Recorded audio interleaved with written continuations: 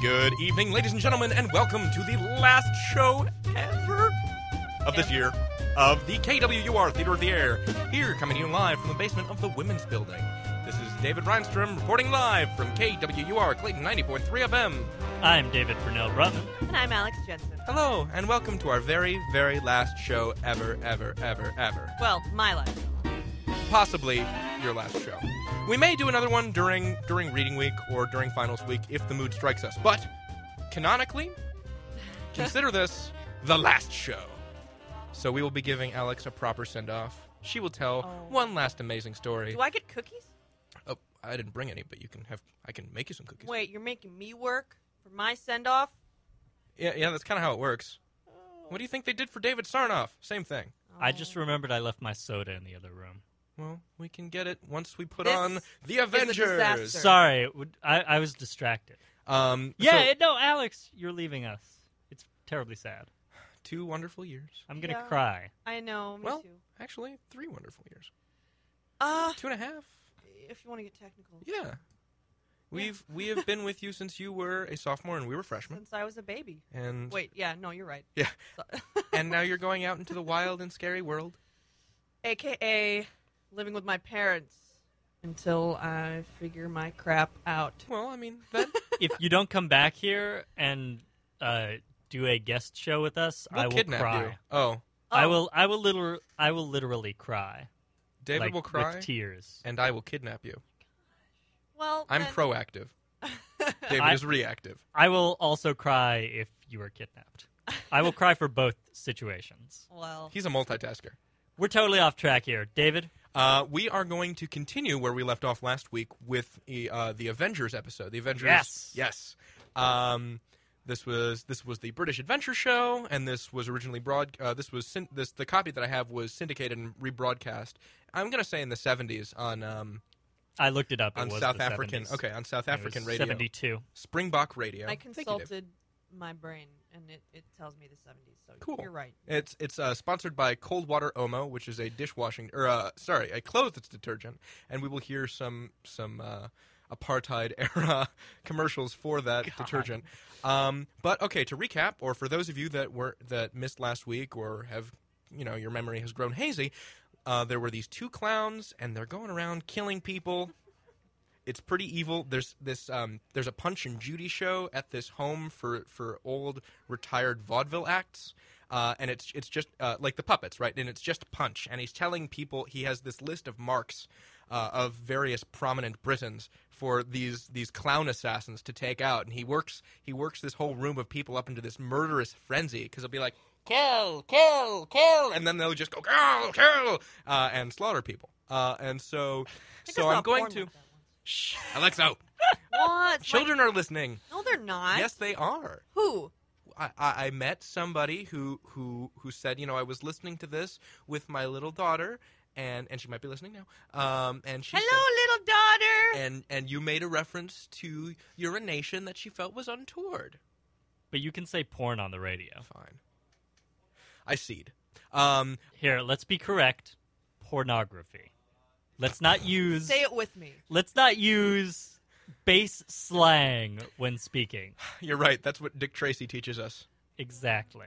Don't be a communist.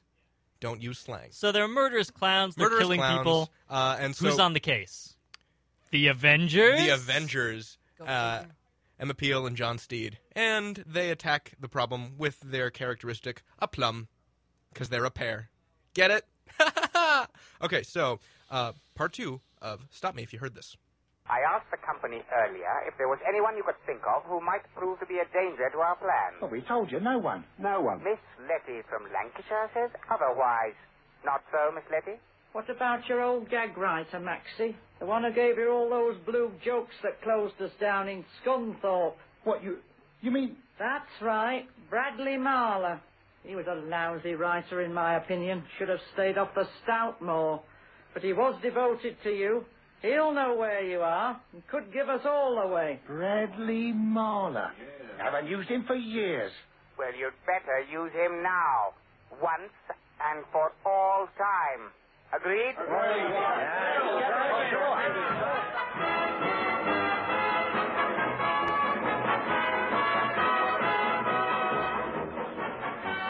Bradley Marler, much as he loathed the medium, was working on a new TV series. It was clear from the amount of paper reaching up to his ankles that he wasn't getting along very smoothly. There was no knock at the door. It was merely thrown open. And entrance as usual. I say. Would you care to hear what the girl said to the sailor? Absolutely impossible. Ha-ha, perfectly right, I think. Oh, Maxie, Martin, and Johnny Jenkins. Great, just great. Hi, boys, take a chair. hi. Long time no see. Funny you chaps should pitch up. You know, there's been a fella in here looking for you. Is that so? You hear that, Jolly? Just in time. We found you just in time. Where you been hiding yourselves? Underneath the arches, we dream our dreams away. Got it! Grease Paint Grange. That's where you've been, of course. And you plan a comeback, so that's why you come to me. You need fresh material. You want to get in and make a killing, that's right? Killing. That's right. Killing, that's right. Hey, do you remember that knife throwing act I worked out for you? It was sensational. You remember, Johnny? You used to stand in front of that board. Yes, that's right. Show me how, Brad. Show me how. You have your hands outstretched like this. And you, Maxie, you used to pretend that you were drunk. Great. Yeah, that's right. I used to stagger about the stage like this. oh, yes. And I had a bit of pattern. I used to sing a little number. I'm hungover bad this morning. That's why they call me Max the Knife. And then I used to throw the knife drunkenly, but of course very accurately, like this. Oh!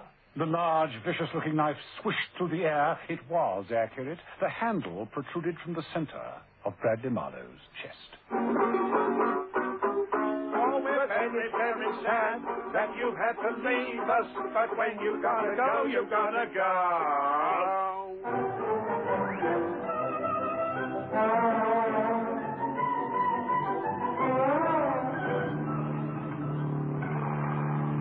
Well, now, Mrs. Peel, you know what you have to do. Mm-hmm. Stay close to Lord Desington, act as bodyguard. That's right. I think there's no doubt that they'll try again. Right. I'll stay very close. I won't let him out of my sight, not even for a second. 3 people have been killed, and, well, I suppose one can't blame people like young Seagrave wondering why we haven't foreseen what would happen. They could try and get at Lord Dessington at any time. Don't worry, Steve. They won't get at him. Not with me around. That's what I like to hear. Confidence. Oh, here we are. I only hope that Lord Dessington agrees to your being so, intimate. We'll see just how intimate he thinks it's going to be.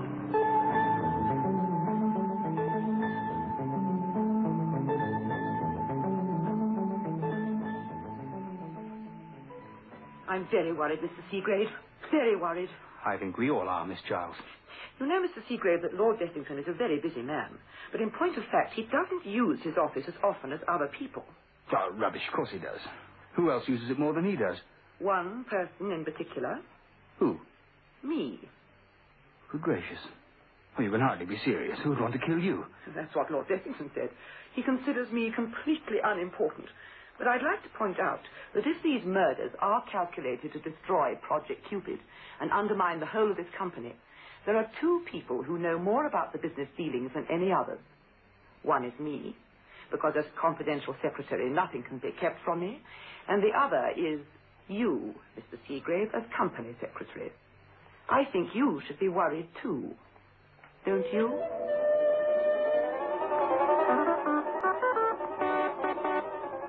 John Steed dropped Emma Peel off at Lord Dessington's and drove home in a thoughtful mood.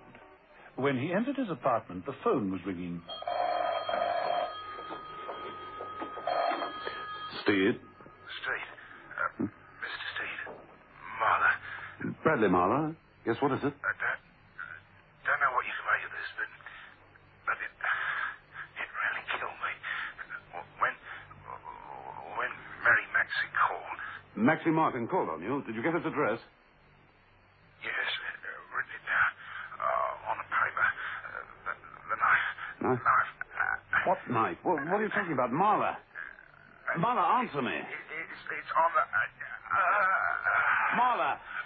What is it, Marler? What are you playing at, Marler? No good, Steed. Bradley Marler has cracked his last gag.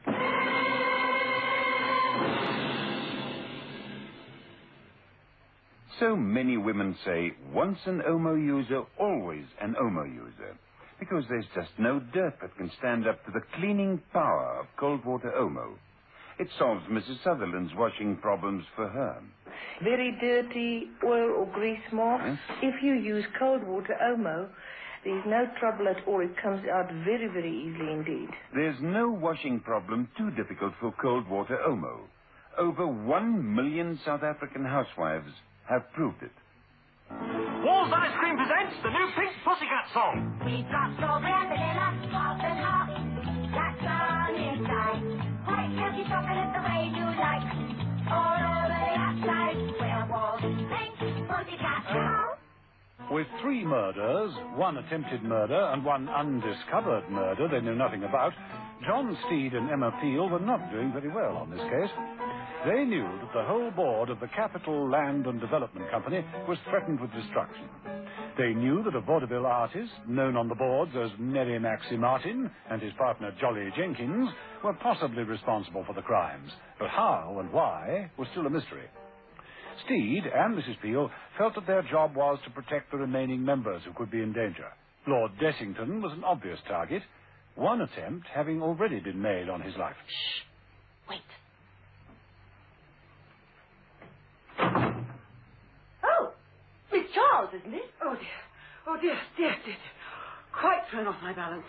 Oh, I'm so sorry, Lord Dessington. I didn't mean to disturb you. No. Come in, Miss Charles. Come in. Miss Charles is in. I came to remind you, sir, that you are due at Farrington Hall today. You asked me to jog your memory. Yes, so I did. Do you fancy a trip into the country? Oh, yes. Yes, I think that sounds very attractive. You are going with Mrs. Peel? Well, why not? I'm sorry, sir. I apologize. After all, it has nothing to do with me. You're right there. I have apologized. What is it, Miss Charles? Don't you approve of my charming bodyguard? Mrs. Peel has agreed to look after me. You think it's a good idea? It isn't for me to say, sir, is it? No, it isn't. But now you've shown your disapproval, you might just as well continue your opinions. Well, as you have asked, I hardly think that it is right for the company's image. Do you think that another murder might help the company's image, Miss Charles? I hardly think that the would-be killer will strike again so soon, particularly at Farrington Hall. However, Lord Dessington, I'm sure that the lady knows what she is doing. Yes, I'm sure that she does. Shall we go then, Mrs. Peel? Before the sparks fly.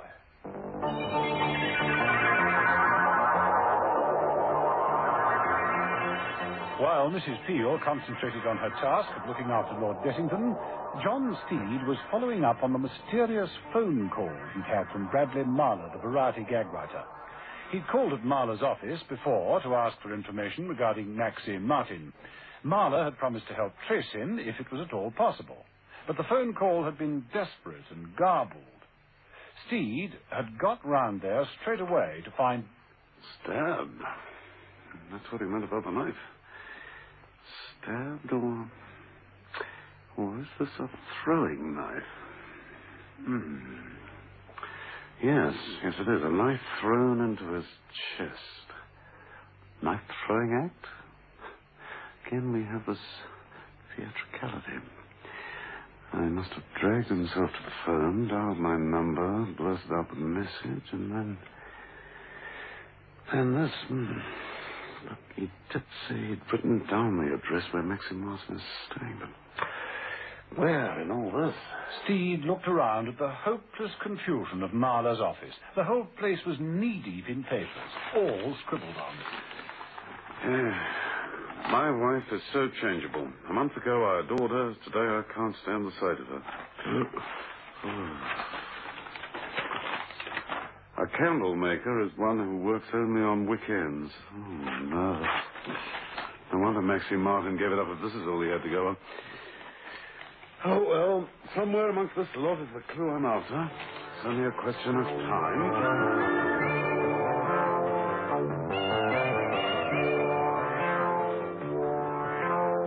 And Mr. Punch addressed his audience once again with... It's only a question of time. They're all going. Bradley Marler had taken his last curtain call. Oh, well, we did our best, Mr. Punch. And you know what our best is like? We knock 'em out. We paralyze 'em. We slay 'em. Oh, laugh, why? We thought we would have cried. We slayed 'em in the old Kent Road. Very good, very good, very good. But now to business. You must both leave at once. It is essential that you both rectify your previous mistake. You know what I mean. Lord Dessington? Lord Dessington? Lord Dessington. He must be killed. He must be killed. He must be killed. He must be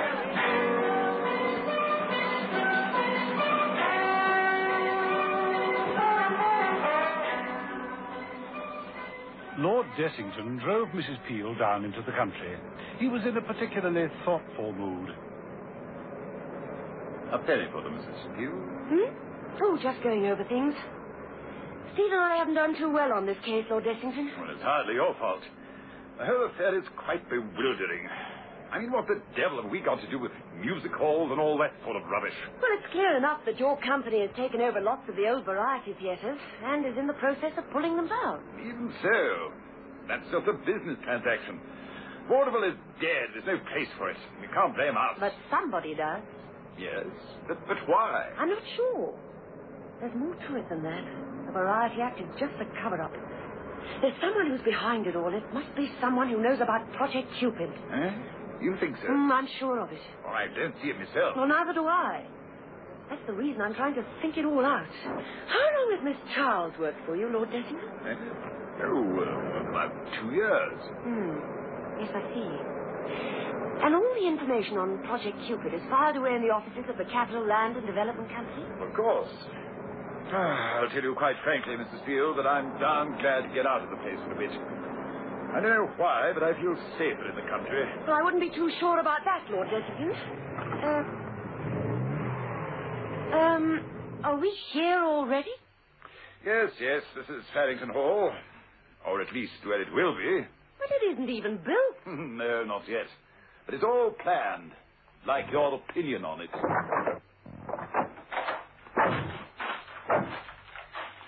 As you see, it's all marked out with white tape. Every room. Do you understand builder's plan? Well, I haven't exactly majored in the subject, but I think I can catch on. The house will face this way. Yes, that's right. The windows will be here, facing the hill. Remarkable view. Mrs. Peel, you are standing in the fireplace. Oh, so sorry. I think the place has possibilities, Lord Dessington, but I'm... Mrs. Peel stopped and looked keenly at a cluster of bushes. What is it, Mrs. Peel? I thought I saw something move down there in what will be your gardens. The bushes. They move. Burnham Wood comes to Dunton, eh? Well, something like that. Although it's unlucky to quote from Macbeth, you know. We've had plenty of attention from the variety stages. Heaven help us if the classics catch up with us. That was hardly likely, for down in the bushes, the two comedians were ready to start their act yet once again. Ready, Jolly, old boy? Ready, Maxie? We've got to be good this time. Yeah, sure. Now, just keep up the pace and don't gag through the laughs. Yeah. Do you think we're going to get in it? Sure. You laughs last and all that. Are you all set? 1, 2, 1, 2, 3. You've got to S-M-I-L-E L-2-B-H-A-P-P-Y. Back in the marked-out foundations of Farrington Hall, Mrs. Peel and Lord Dessington were amazed to hear the sounds of a comedy song emanating from the bottom of the grounds. Lord Dessington was inclined to be amused. Mrs. Peel wasn't. She drew a revolver from her handbag, gave an order to Lord Dessington... Stay here. ...and made off in the direction of the sound. Here she comes. Now, you take her on, Jolly. I'll do the dirty deed. Sure. Come here, me proud beauties. Ha-ha! Jolly legged it into the bushes. Mrs. Peel followed. But Mary Maxim Martin remained hidden. Then, when all the confusion appeared to have passed, he calmly walked up the slight slope and said to Lord Dessington, Oh, I'm very, very sad that you have to leave us, but when you gotta go, you gotta go. What the devil? Keep your hands up! Too bad. A bit of a tight squeeze, as the actress said to the bishop. Maxie had his hands round Lord Dessington's throat. A short while later, Lord Dessington died. Mrs. Peel tore after Jolly Jenkins, but she didn't catch him. In a strange way, he seemed to know the undergrowth better than she did. He just vanished. I missed him. How the devil did that happen? Not a disappearing act as well. Mrs. Peel returned to the marked-out patch of ground where Lord Dessington had planned to build Farrington Hall. He lay, sprawled in the grass, amongst the chalk marks. Oh, no. It was at that moment that Mrs. Peel heard the car taking off. She could have sworn that someone in the car was singing. Very sad that you had to leave us, but when you've gotta go, you've gotta go.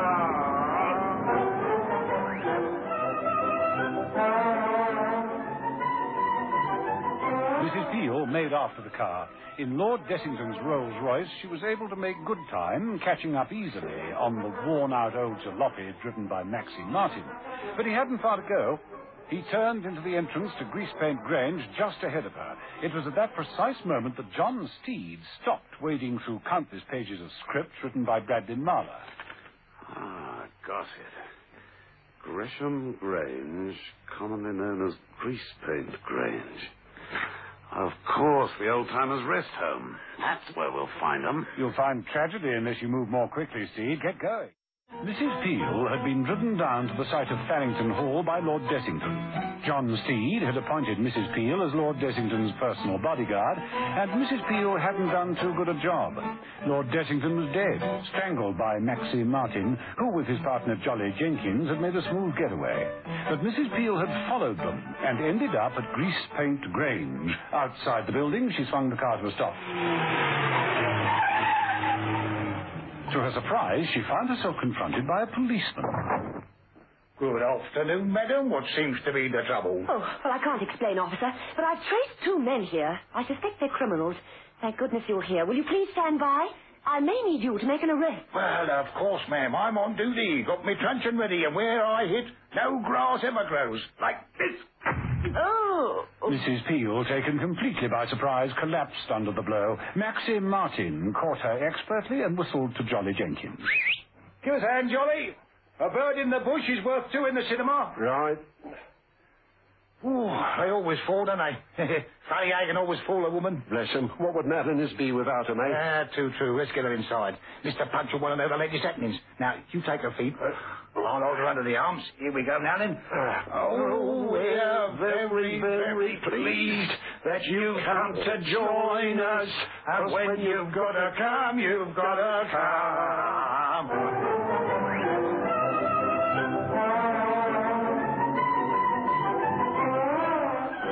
Mr. Punch, on his small stage in the main hall, was interested. No one saw you? Are you sure? Ah, sure we are. She was alone, wasn't she, Jolly? That's right. She followed us. What could we do? We didn't bring her here. She must know about Lord Dessington, though. Then there is only one thing to be done. This woman must be eliminated.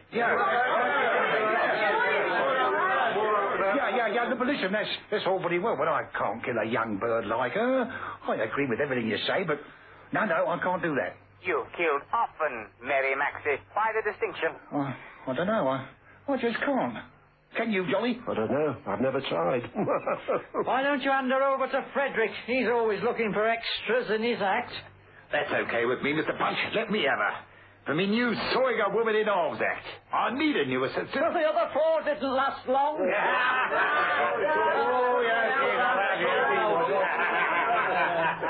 Now, look, that's not fair. Listen to me. That'll be horrible death. Look, Mr. Punch, look, if we got to kill her, then let's do it quickly. Then who will volunteer to do it quickly? You say you won't, Maxie? No, I've already told you, no. Then it is agreed. Give her to Fiery Frederick. Well, that's agreed then. So what? What happens now? What's the next move, Mr. Punch? We have nearly completed the mission. There will be a final meeting here this evening at 6 o'clock. Understood? But there's only one more left on the board, and 6 o'clock. Ladies and gentlemen, that's enough.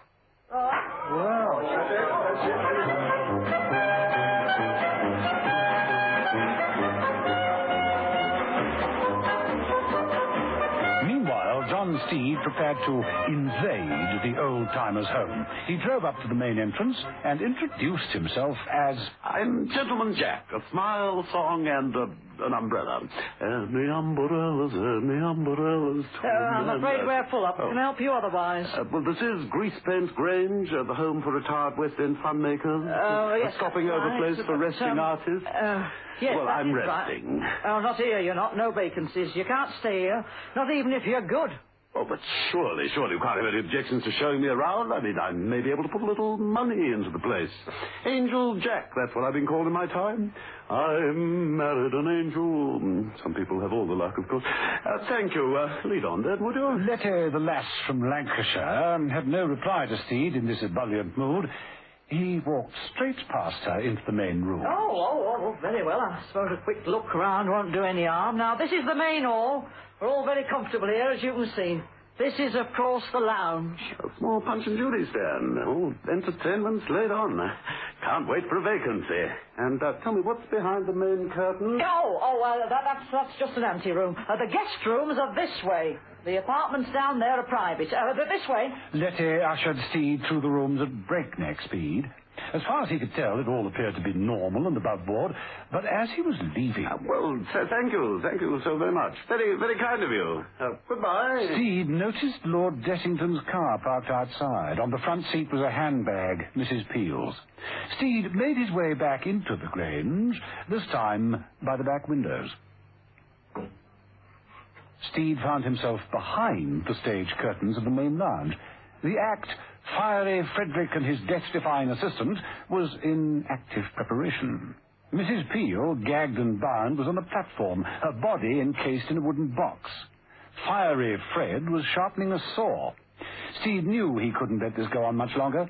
He approached the illusionist and said, "Want to see a smash hit?" What? This. All right, Mrs. Peel. Soon have you out and... No gags, eh? Oh, thanks, Steed. About time you got in on the act. This place... What's the devil's been going on? I wouldn't know. I followed two men down here and got knocked out over the head by a fake policeman. I came to with that character about to give a performance. What now, Steed? Mingle with the other guests and try to look like an old, out-of-work actor. Well, the way I feel at the moment, that should be easy. Hey, listen. Come on, we don't want to miss the final curtain. We'll lead the way. Let's get the show off the road. Thank heaven Fiery Frederick's act has been cancelled. Lead on.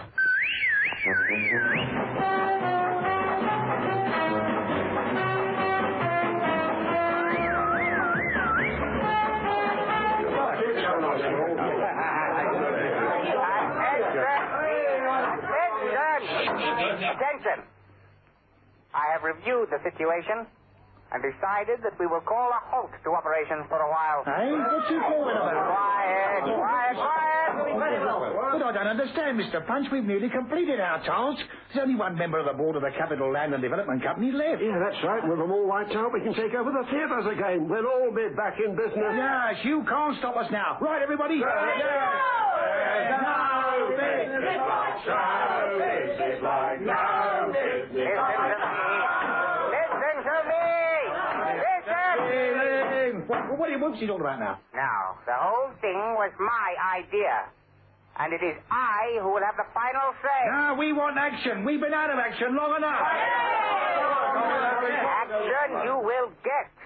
But the wrong move will jeopardize everything we have achieved so far. Why? I don't get that. Jolly is right. Why will it? Believe me, I know what is best. Like you, I want to see us all working again. All the theaters in lights, the audiences applauding, the curtains going up, the rebirth of vaudeville. He's right. The rebirth of vaudeville. And that means live acts, not puppets and Punch and Judy shows, but the flesh and blood again. Who are you to question my decisions? Gentleman Jack, a song, a smile, and an umbrella. Any umbrellas, any umbrellas. Yes, he's right. We don't want to be told what to do by a tatty end of the pier Punch and Judy show. Of course not. We've taken orders from puppets for too long. I bet he isn't even fully paid up in equity. Down with Punch and Judy show. John Steed and Emma Peel were always good at stirring up trouble, and this time they excelled themselves. Within minutes, it was a free-for-all. Steed got got in a quick jab at Maxie, who thought it was delivered by Jolly, they came to blows quite easily. Oh, you dirty, rotten little... You always ruin our act. How dare you, hogging the limelight all the time, always wanting top billing. He'll turn over the Punch and Judy. From under the wrecked stage crawled the figure of Mr. Punch. Seagrave. Of course. It has to be him, the only one left. Get out of my way. This gun is loaded. And so there's Thompson, the old one too, Mrs. Field. Who?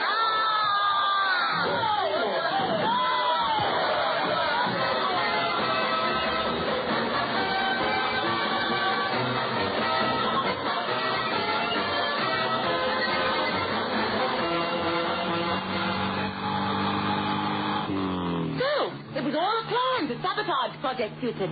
Seagrave assumed that being the only one left on the board of directors of the Capital Land and Development Company, he'd be able to ruin the whole plan. Very nearly succeeded, too, didn't he? He had his own contractors. He could have planted explosives underground and sabotaged the whole thing before it even began. How very pathetic. Using out-of-work actors to bring it all about. Sad, really. Oh, well, I suppose none of them will ever make the big time now. No, might get some work on South African television. Like to see a show this evening, Mrs. Beale? A live show? Oh, I don't think so. Thanks, Steve. I think I'd sooner take in a movie. Perhaps a horror movie. Bound to be one on somewhere. So much less frightening than the real thing, I agree. But I prefer really witty comedy. Which reminds me, did I ever tell you the story about... well, stop me if you've heard this one, won't you?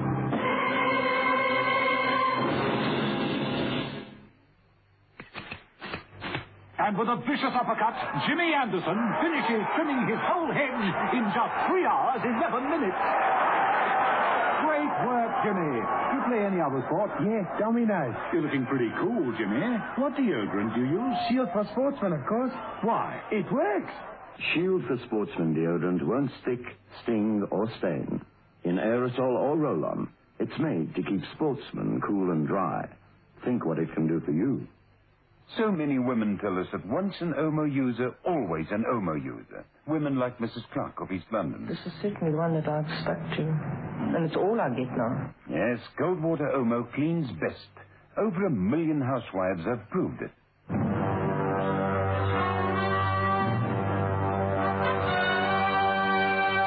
The Avengers.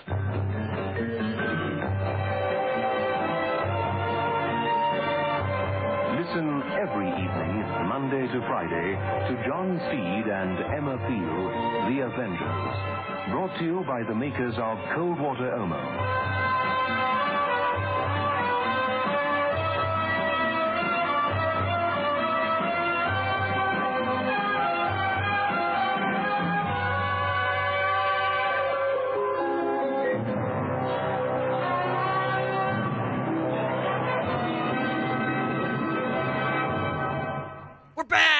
I think that's one of the greatest TV themes in the history of television. I love that theme. We will be exploring more old television later, but first, a special message from Alexo. When you commit a gun crime, it's not just you who pays the price. It's your entire family. Gun crimes hit home. A public service announcement brought to you by the Project Safe Neighborhoods and the Ad Council. Thanks, Alexo. De nada. Okay, and now we're going to take a short musical break. Goodbye. I was going to say what show you were listening to. Oh, sorry. Oh, go ahead. Because in case you didn't know, you're listening to the K-Word Theater of the Air. He's got a point. Which is on KWUR 90.3 FM, Clayton. It's true. We're also online at www.kwrradiotheater.wordpress.com. And check us out on iTunes, because you can do that. And now, a short musical break.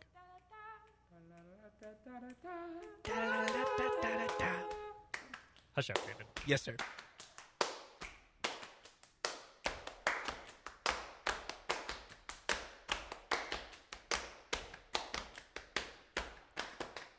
My mama told me everyone needs to know how to pick breakfast off a tree. Pick breakfast off a tree. Pick breakfast off a tree. So come, little one, and play in orchards with me. My mama told me only take the ones a tree will give to you easy. We'll give to you easy. We'll give you with ease. So come, little one, and gather oranges with me. But when I see them take the way they do, news break the way they do, and ache the way they do, doesn't make me hate you, but I sincerely wonder what your mama said to you, what your papa said to you. 'Cause my mama told me, my papa told me, and my mama told me, my papa told me, and my mama told me, my papa told me, and my mama told me, My papa told me.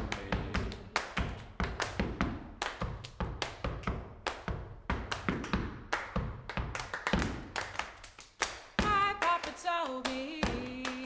If you wanna brave the waves, watch the creatures of the sea, the creatures of the sea, the creatures of the sea.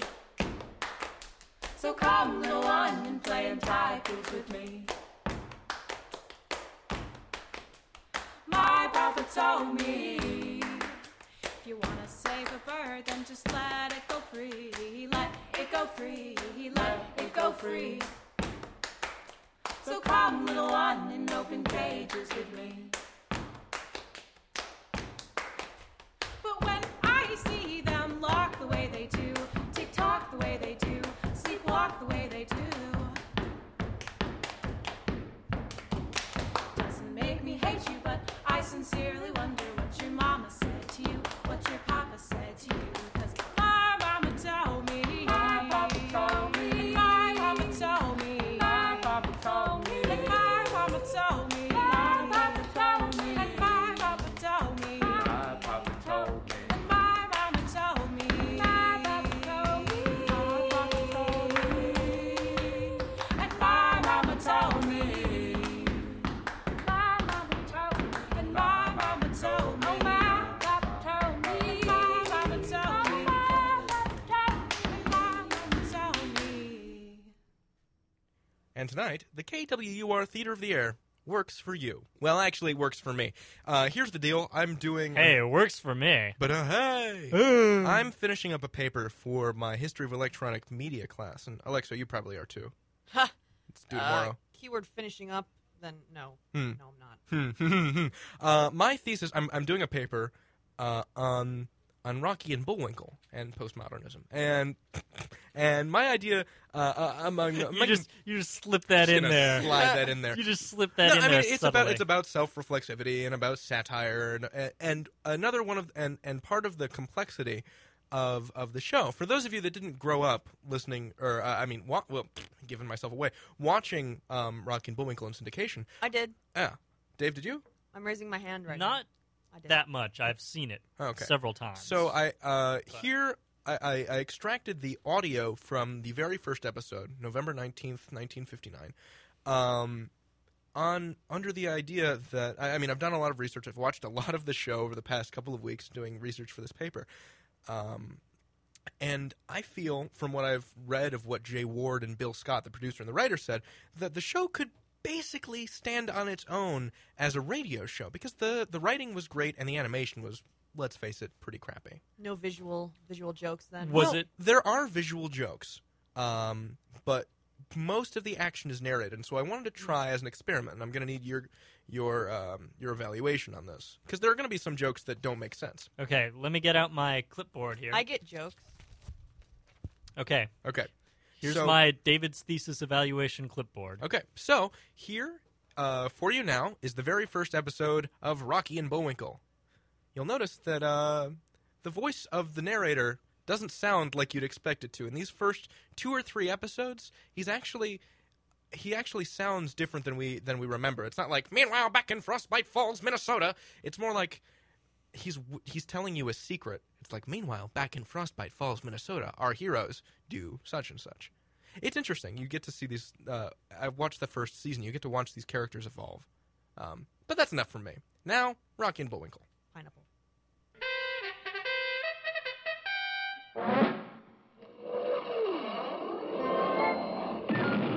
A thunder of jets in an open sky, a streak of gray, and a cheerful... A loop, a whirl, and a vertical climb, and once again you'll know it's time for the adventures of Rocky and Bullwinkle and friends. starring that supersonic speedster, Rocket J. Squirrel, with his pal Bullwinkle the Moose, and a host of others.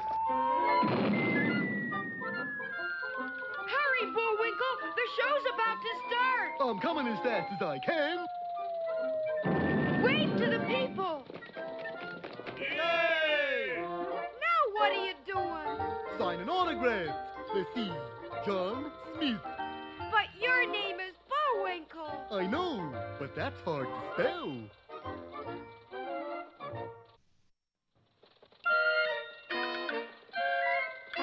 We're gonna have a lot of fun.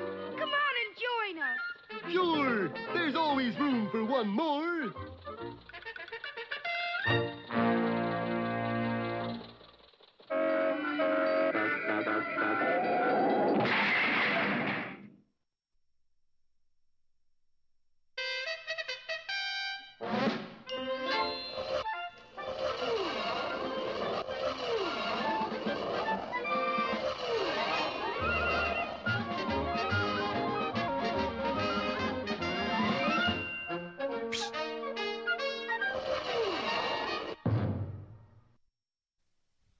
Our story opens today at the Slick Observatory, where an international group of scientists, eggheads and double domes, were meeting to dedicate the new giant 1,000-inch telescope. The chairman, Sir Newton Fugg, was presiding. Today we will prove once and for all that there can be no life on the moon. Dr. Milton Nudnik, Egghead of the Year, was given the honor of the first peek. What do you see? I see two moon creatures.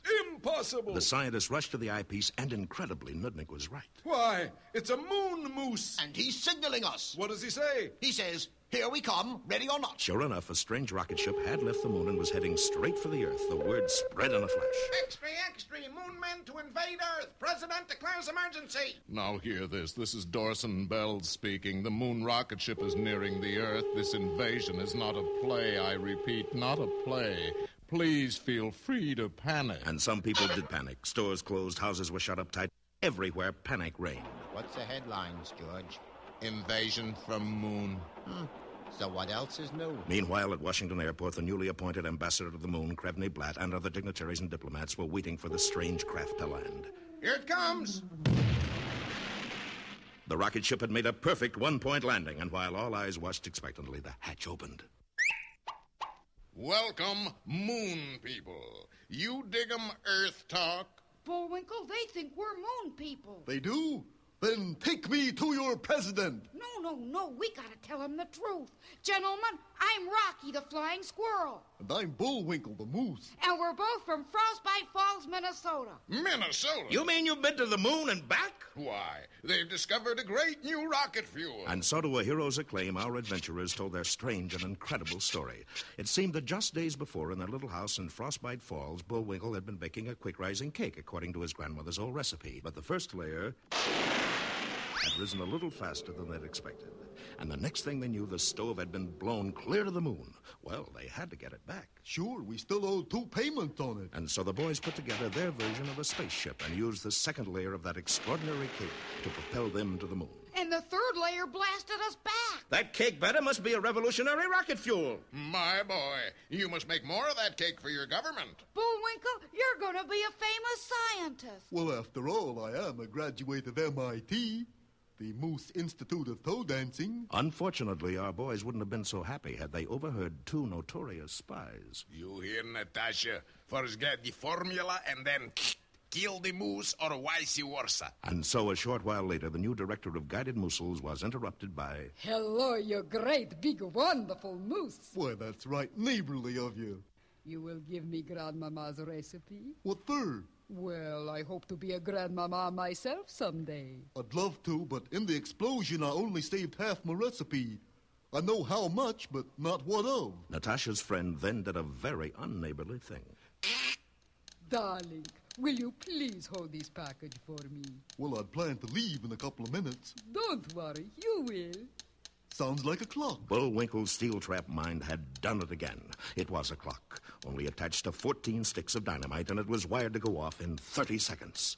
Don't miss tomorrow's exciting episode, Bullwinkle's Ride, or Goodbye, Darling.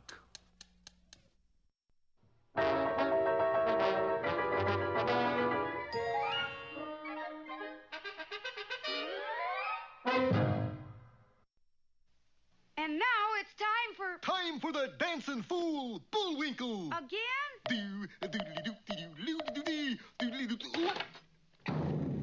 And now for one of our special fairy tales. Yeah.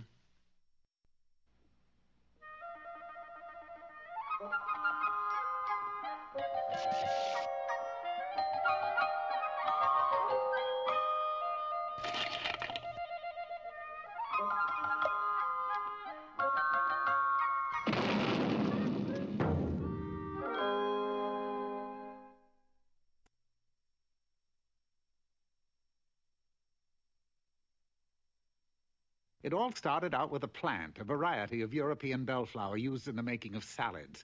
The plant is called rampion. This plant grew in a beautiful garden belonging to a mean witch whom everybody feared. Unfortunately, the rampion could be seen from a little hut belonging to a peasant and his wife. Every day, the wife, who was to have a baby, she'd sit by the window and gaze at the rampion. Darling, I know this sounds fantastic and utterly absurd, but I have this uncontrollable desire to have a salad made from that European bellflower. You know, rampion. You mean those weeds there? Rampion, dear. And I fear I must have some or I shall surely die. All right, dear. If it's rampion you want, rampion you shall have. And so the husband sneaked to the garden wall, peered over the top, and leaped into the garden of the witch. Rampion, schmampion. It still looks like weeds to me. Whoops!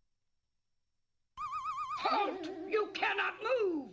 You know, you're right. You have come into my garden like a thief. Alas, be merciful. I'm only here because my wife sees your rampion. I think I'll turn you into a toad. And has such a longing for it that she would die if she could get no rampion. If that's true, you can take away as much rampion as you like, but on one condition. You must give me the child which your wife is about to bring into the world. In his fear, the husband consented to everything, and when the baby was born, the witch appeared, gave it the name Rapunzel, which is short for rampion, and took the little infant away with her. Rapunzel grew into a beautiful child. She played in the woods and was very careful of her long hair, which she would comb day after day. When she was 12 years old, the witch shut her up in a tower.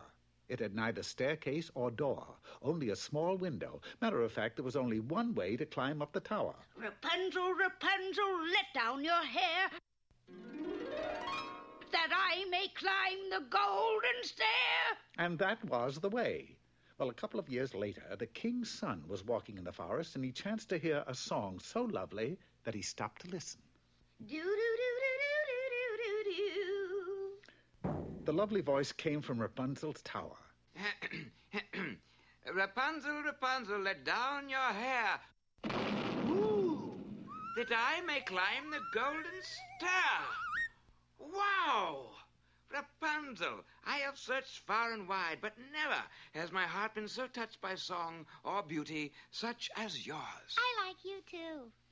Will you be my wife and live with me in my kingdom? Yes, I will gladly go with you because actually there doesn't seem to be any future here. I mean, Rapunzel, let down your hair, let up your hair. Gives me a headache, I'll tell you. Then it's settled. We'll be married right away.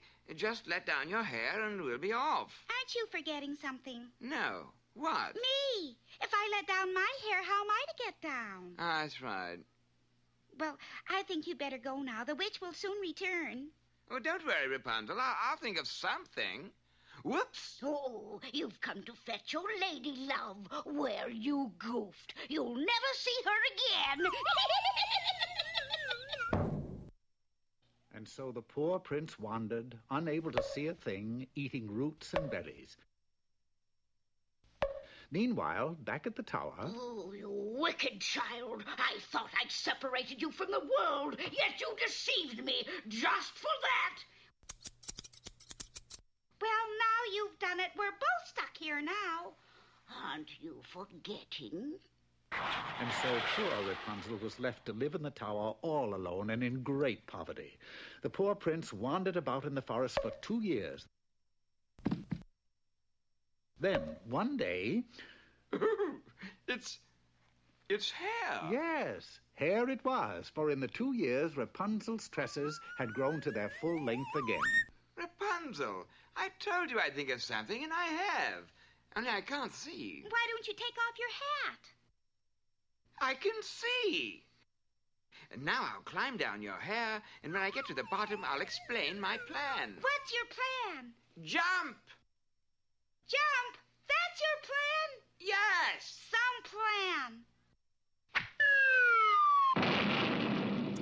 After 3 days in the barber shop, Rapunzel and the prince were married and lived happily ever afterward.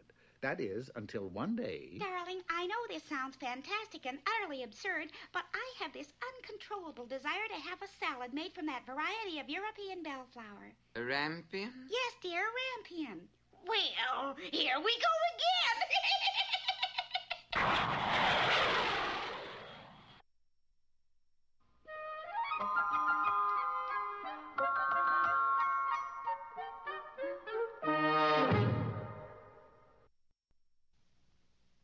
Today's lesson is mighty important, remember? Bullwinkle is a... Not that lesson. This lesson. And now for a more serious note on our program, we bring you the Poetry Corner. Hello there, poetry lovers. Today's poem is the well-known favorite, The Swing by Robert Louis Stevenson. How do you like to go up in a swing? Up in the air so blue. Oh, I do think it the pleasantest thing every child can do. Up in the air and over the wall, till I can see so wide. Rivers and trees and cattle and all, over the countryside. Till I look down on the garden green, down on the roof so brown. Up in the air I go flying again, up in the air and down. How do you like to go up in a swing? Up in the air so blue? Oh, I do think it the pleasantest thing ever a child can do. And now... Hey, Rocky, watch me pull a rabbit out of my hat. See? Nothing up my sleeve. Presto! Wrong hat. And now it's time to meet Mr. Peabody.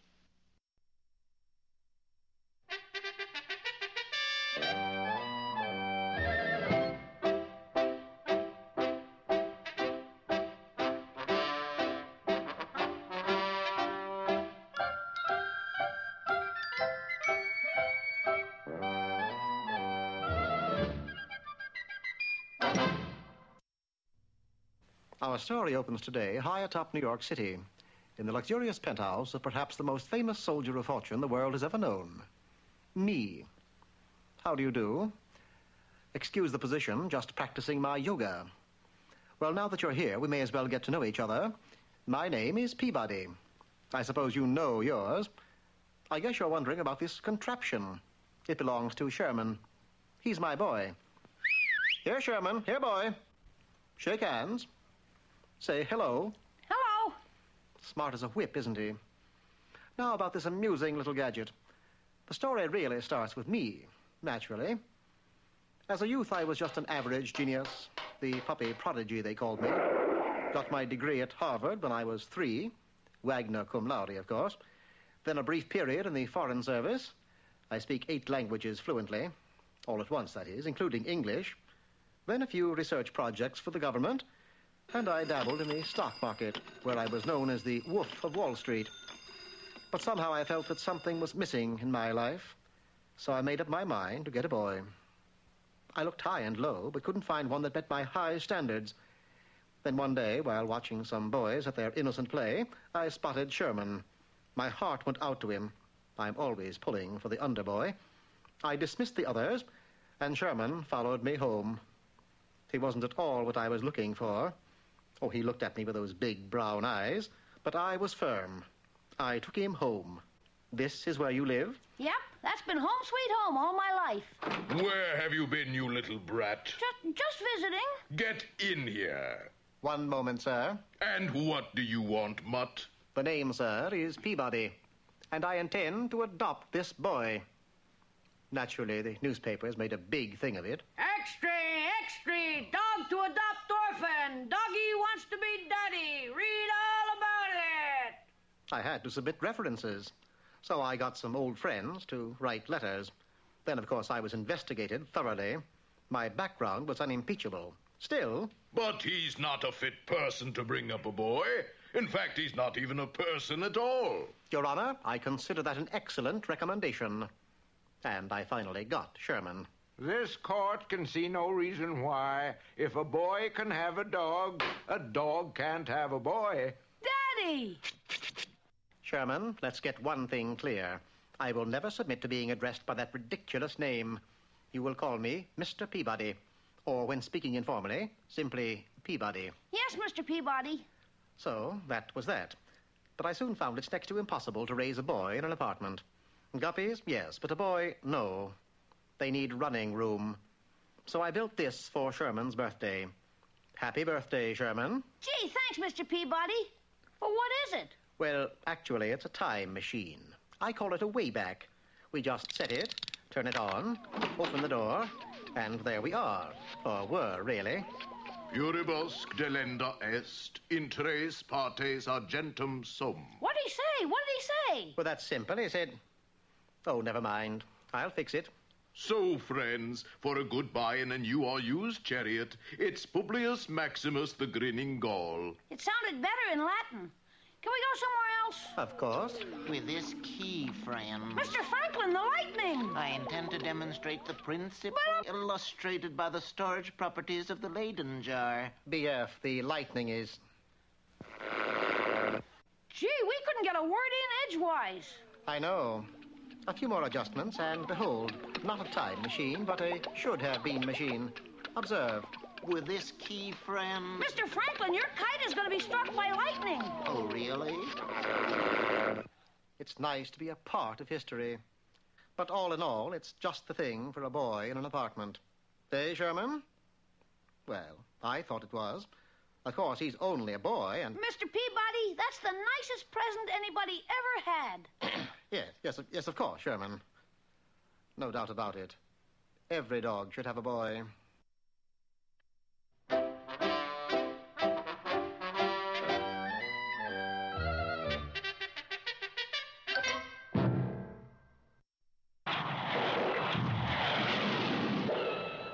Private Bullwinkle, sir, with a message. Just in time. Is it important? Is it? Just look.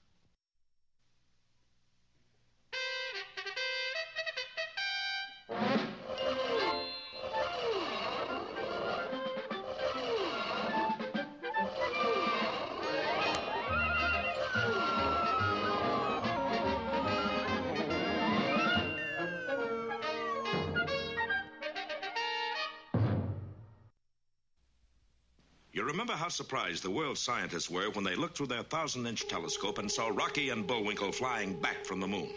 But when the boys made their one-point landing, the explanation was ridiculously simple. Bullwinkle had tried to bake a quick rising cake from his grandmother's recipe. The result, naturally, was the world's most powerful rocket fuel. Bullwinkle was immediately ordered to go to work for the government to duplicate the recipe, which unfortunately had been torn in half in the explosion. Yeah, I know how much, but not what of. Everybody was interested in the result, including two notorious spies, Boris Badenov and Natasha Fatal.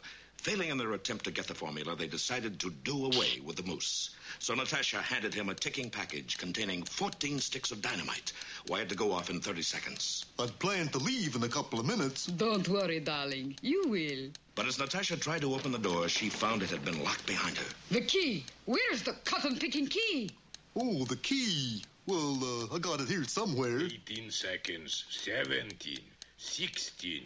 Let's see. Here's the key to my locker at PS 84. Hurry up, please. Key to my hope chest. It's little, because I'm kind of hopeless. I must go quickly. I'm doing my level best. 12, 11, 10. 3 trunk keys, in case I ever grow a trunk. Time is running out. 8, 7, 6. Hey, that one belongs to the Frostbite Falls Volunteer Fire Department. Yeah, wonder how they're starting the engine these days. Give me my package, you fool. 3, 2, 1. That's what I like. Precision timing. A few minutes later, Bullwinkle found the right key, and the furious Natasha left to meet her partner in crime. Boris promised to meet me here. Where is he? Oh, Oh, there you are, darling. What do we do next? We do what any intelligent, self-sufficient spy with real initiative would do. We wait for instructions. Meanwhile, the fact that Bullwinkle's rocket fuel was made from his grandmother's fudge cake recipe was having a great effect on the whole country. Top scientists discarded their most complex apparatus. Irwin, go get me an 8-inch cake tin and a set of cookie cutters. Colleges changed their course of study. This year, gentlemen, we will study atomic structure, nuclear physics, and fudge making. The effect spread to other countries. But you are top nuclear physicist. How come you are sent to Siberia? My biscuits were too heavy. In the USA, grandmothers rose to national prominence. As advisors to the president, It's raining. You'd better put on your rubbers. as scientists, I'd like you to meet our new head of research and development. Hello, boys. even bathing beauty contests took on a new look. Grandmothers reigned supreme. In their own laboratory, Rocky and Bullwinkle were still hard at work. Here's the latest one, Rocky. Will it make a good rocket fuel, Bullwinkle? Well, I don't know, but it'll sure make a dandy lunch. The boys wouldn't have been so happy if they had chanced to look behind them, for at that moment, a scaly green hand was raising a strange weapon and pointing it right at their heads. Don't miss the next exciting episode, Bullseye Bullwinkle or Destination Moose.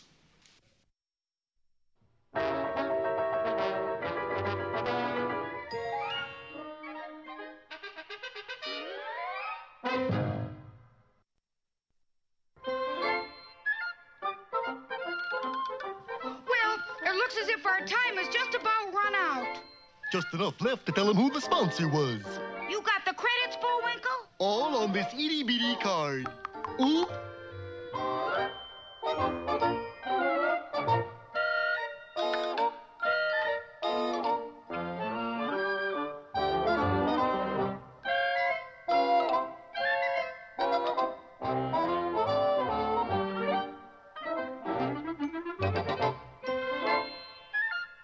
We're late again, Bullwinkle. Right. Bye now. See you next time.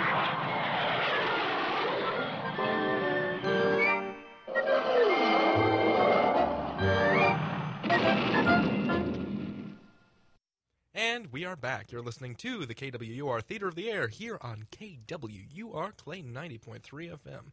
If you're feeling particularly discriminating, you can listen online at www.kwr.com. I'm David Reinstrom. I'm David Brunel Brutman. I'm Alex Jensen. And this is the last show ever. That is really cool. So, what'd you guys think? Hey guys, how are you doing today? What are you doing?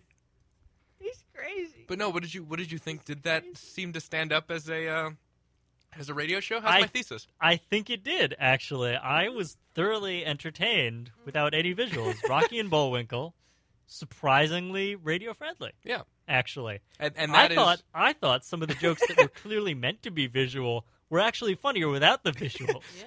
Like excuse my position. Yes, like Mr. Peabody doing I was yoga. just practicing my yoga. And Count Sherman. The prince with the hat over his eyes. I mean, in this version, as opposed to the television one, that's like a reveal. Right. You know, you think he's been struck blind, but then all of a sudden, well, why don't you just pull your hat up over from your eyes? So I thought that was great. Very, very funny, yeah. I was laughing. Well, prepare to laugh the laugh of the damned, Alexo. Oh, no. I'm going to beat you guys. You're going to beat us this time? Frack. Sweet mustache. Could it possibly be? I need theme music, David. Dun dun dun dun dun dun dun dun dun dun. Of the Eye of Argon, lost for eons in the swirling, tempestuous, mystical mists. The lake-like, pea soup-like, fugly fog that drifts in and out through the mind of Jim Tace. Prepare yourself for the mind-bungingly awful and horrendous Eye of Argon. Dun dun dun dun dun dun. Dun dun dun. We can dun dun dun. We can dun dun dun dun dun dun dun dun dun. We can dun dun dun dun dun dun dun dun dun dun dun dun dun dun. Can someone cut his mic? I'm reaching prepare for the mic. prepare the button. Prepare the Prepare the button. Do it. Okay. We continue with our... Are you not going to do it? You destroyed the joke. Da, da, da, da, da. Ow, my ears! Don't worry, I got him. Okay, I cut his mic. We continue with All the right, reading. David, will you behave if I turn your microphone back on? We continue our reading of the Eye of Argon. You can't bleed in through my mic. Which is this fantasy epic that we've been doing for the past couple of weeks. All right, David. Cut it out. It's not funny anymore. You're adorable. Thank you. So let's see. We left off in chapter 7. Grigner had just slaughtered a room full of acolytes. Grigner the accordion. Not accordion like the musical instrument, but accordion like the ethnic group. The entire time we've been reading that, I didn't realize that. That it's an ethnic group? He's Yeah. from Accordia. I thought you meant, like the... I thought he was actually being described in terms of the instrument. Like, no. he had particularly, foldy arms or something. No, he's got Those little white buttons. He's got lancing sinews or something. Yeah. Anyway, it's very poorly written in a very florid purple way. Here are the rules. Each of us will read until we laugh, and then once we laugh, we must pass it on to the next person. So, let's see. Middle of chapter 7, Grigner has just slaughtered a whole room of effing people. Wait, effin', is that an ethnic That's group another as well? ethnic group, yeah. An ethnic group, if you will? Ugh. Eh? Ugh. Eh? The puns are rubbing off on Eh? you. Eh? Da da da da da da da da da da da. I will end you. David, please This is begin. a really magical last Okay, stroke. so we'll go in this direction. So Alexa, you'll go after I laugh. All right. Presently, all went silent, save for the ebbing groans of the sinking shaman and Grigner's heaving breath, accompanied by several gusty curses. No! Oh, that's a sentence. That's an entire sentence. Alexa? Good start. Gusty curses. The well had run dry. No more lambs remained for the slaughter. The rampaging stead of death, having taken of Grigner for the moment, left the barbarian free to the exploitation of his other perusals. Towering over his head was the misshaped image of the cult's hideous deity, Argon. The fantastic size of the idol, in consideration of its being of pure jade, was enough to cause the senses of any man to stagger and reel. Yet thus was not the case for the behemoth. He had paid only casual notice to this incredible fact, while riveting the whole of his attention upon the jewel protruding from the idol's sole socket, its masterfully cut faucets emitting blinding rays of hypnotizing beauty. I'm sorry, blinding faucets? Yes, it's masterfully cut faucets. Sorry, continue. It's all right. After all, a man cannot slink from a heavily guarded palace while burdened down by the intense bulk of a squatting statue, providing, of course, that the idol can even be hefted, which in fact was beyond the reaches of Grigner's coursing stamina. On the other hand, the jewel, gigantic as it was, could not present a hindrance of any mean concern. I have no idea what I just read. Help me, please. I can make it worth your while, pleaded a soft, anguish-strewn voice wafting over Grigner's shoulders as he plucked the dull red emerald from its roots. Turning, Grigner faced the female that had lured him into this bloodbath, but whom had become all but forgotten in the heat of the battle. You! Ejaculated the accordion in a pleasing tone. David. I did laugh. I thought that I had seen the last of you at the tavern, but verily, I was mistaken. It just means thrown forth. Man reacted? Yes. Perhaps? Man reacted. Grigner advanced into the grips of the female's entrancing stare, severing the golden chains that held her captive upon the altar's highly polished face of ornamental limestone. Which she was chained? Yeah, come on. Okay. Didn't you catch that part? It was 2 weeks ago. As Grigner lifted the girl from the altar, her arms wound dexterously about his neck, soft and smooth against his harsh exterior.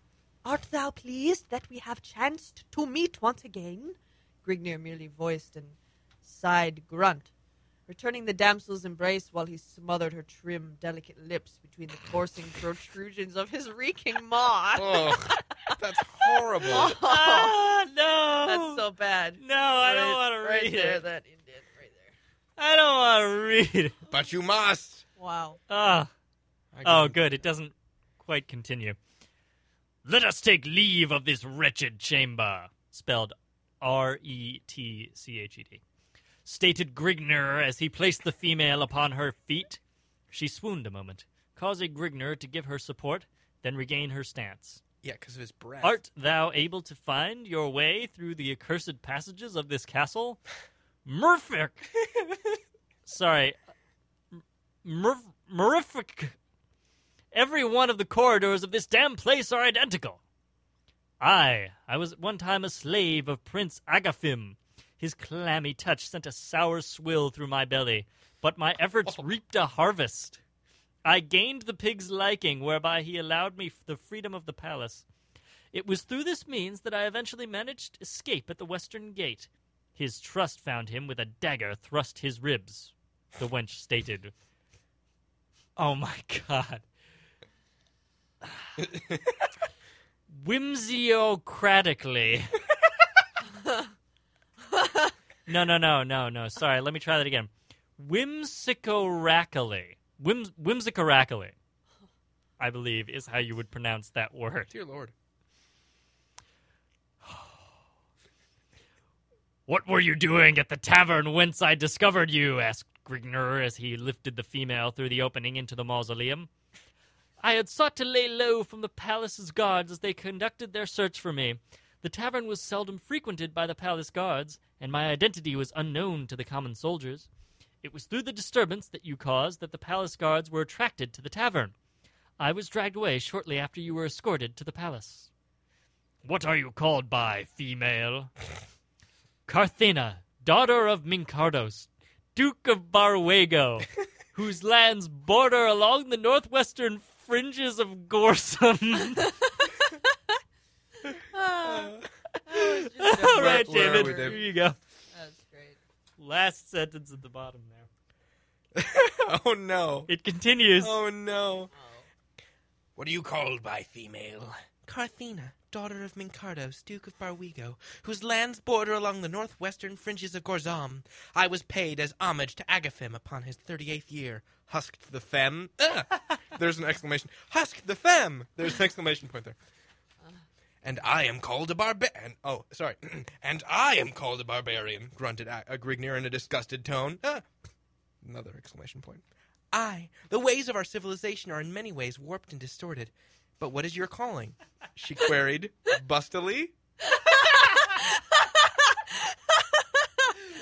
Yes. She queried bustily. She queried bustily, question mark? What is your calling? She queried bustily. Grigner of Accordia. I have heard vaguely of Accordia. It is the hill country to the far east of the Noragolian Empire. I have also heard Agaphim curse your land more than once when his troops were routed in the unaccustomed mountains and gorges, saith she. My people are not tarnished by petty luxuries and baubles. They remain fierce and unconquerable in their native climes.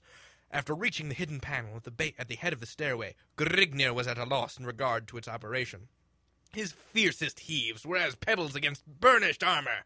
Carthena depressed a small symbol included within the elaborate design upon the panel, where open it slowly slid into a cleft in the wall. How did you come to be the victim of those crazed shaman? Quested Grigner as he escorted Carthena through the piles of rummage on the left side of the trap. Oh, God, this is a lot to do in this voice. Excuse me. Gotta sit up to do it. By Agaphim's orders, I was thrust into a secluded cell to await his passing of sentence. By some means, the priests of Argon acquired a set of keys to the cell. They slew the guard placed over me and abducted me to the chamber in which you chanced to come upon the Skoztic sacrifice. Skozsctic. Which looks like Polish, but isn't. Write these down. There will be a quiz at the conclusion of the story. Skozsctic sacrifice. Their hell-spawned cult demands a sacrifice once every 3 moons upon its full journey through the heavens. They were startled by your unannounced appearance through the fear that you had been sent by Agaphim. The prince would surely have submitted them to the most ghastly of tortures if he had ever discovered their unfaithfulness to Sargon, his bastard deity. Many of the partakers of the ritual were high nobles and high trustees of the inner palace. Agaphim's pitiless wrath would have been unparalleled. "They have no more fear of Agaphim now," bellowed Grignr in a deep, mirthful tone, a gleeful smirk upon his face. "I have seen that they were delivered from his vengeance." Engrossed by Carthena's graceful stride and conversation, Grignr failed to take note of the footfalls rapidly approaching behind him. As he swung aside the arched portal, linking the chamber with the corridors beyond, a maddened, bloodlusting screech reverberated from his eardrums. Seemingly utilizing the speed of thought, Grignr swiveled to face his unknown foe. With gaping eyes and widened jaws, Grignr raised the axe above his surly mane, spelled like chow mein, but he was too late. End of chapter 6, so we started on chapter 6. And now I think it is time to take... Dun dun dun dun dun dun dun dun dun dun. I think it's time to take a short Chapter musical break. 6. Not that kind of musical break, Dave. Dun dun dun But dun dun. different- Anything but that kind of musical break. You guys have no Please, appreciation no. for my skills. It's true. I had entered into a marriage in the summer of my 21st year, and the bells rang for our wedding. Only now do I remember it clear. All right, all right, all right. No more a rake and no more a bachelor. I was wedded and it wedded my thirst until her womb started spilling out babies.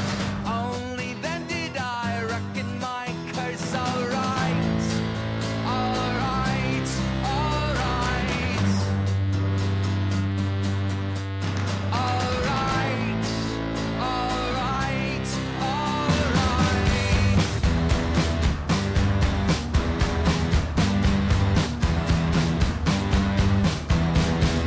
First came Isaiah with his crinkled little fingers.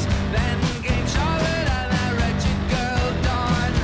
Ugly Mephan, we died on delivery. We're simply taking her mother along. All right, all right, all right. What can one do when one is a widower? Shamefully saddled with 3 little pests. All that I wanted was the freedom of a new life. So my burden I began to divest. All right, all right, all right. All right, all right, all right.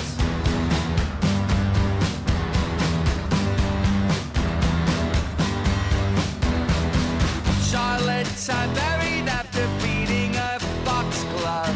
Dawn was easy, she was drowned in the bath. Isaiah fought but was easily bested.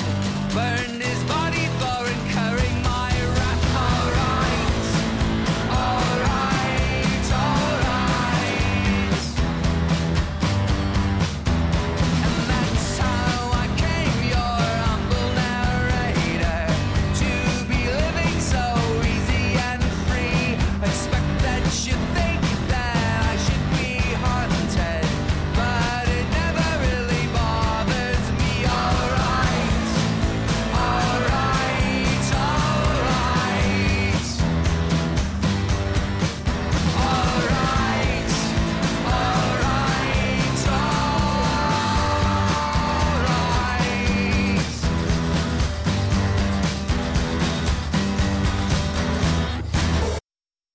We're back! Jeepers! I was not expecting that. I forgot, that's part of a concept album, so all the songs go into each other. Well, I mean, we might as well.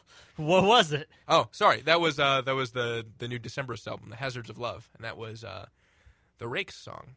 We don't normally do this. We don't normally gloss things, but it had to be done. There was no turning back. There was no turning at that back. point. Yes. I have something to say. Yes. Are we all ready? We're Yeah. not going to bring up any music underneath No. this, are we? Or anything Dave, like you promise not to? I promise not to. Okay. Fingers crossed. Okay. Know how I said fingers instead of fingers? She inquired, bustily. Yeah, well, what don't I do, Bustily, David? What don't I do, Bustily? I can't think of a dang thing. Dang thing. Nope. What have you got for us? Without further ado, all it takes is one spark, one careless act to start a wildfire. So next time you build a campfire, find an open site, clear from dry brush and clear from dry brush and overhanging branches. Be sure to keep the fire small. And when you're done, properly drown the fire, stir it with a shovel, and then drown it again. Because only you can prevent wildfire. Brought to you by the USDA Forest Service, your state forester, the Ad Council, and in partnership with the National Association of Broadcasters. Are forest fires funny to you people? You think it's a joke? All those little baby birds and rabbits that die each year. And not to mention butterflies, because you don't drown your fires twice. It's not funny. I'm going to advocate that you drown the fire 3 times, at least, in a row. For 3 years, we have been trying to read that public service announcement without laughing. Come on, I almost did it. I almost didn't, but then I looked at you, Dave, and your lips were pursed as hard as mine were, attempting as hard as you could not to let the laugh out, but out it came. I was trying so hard. Out it So cometh. sorry. Out it cometh.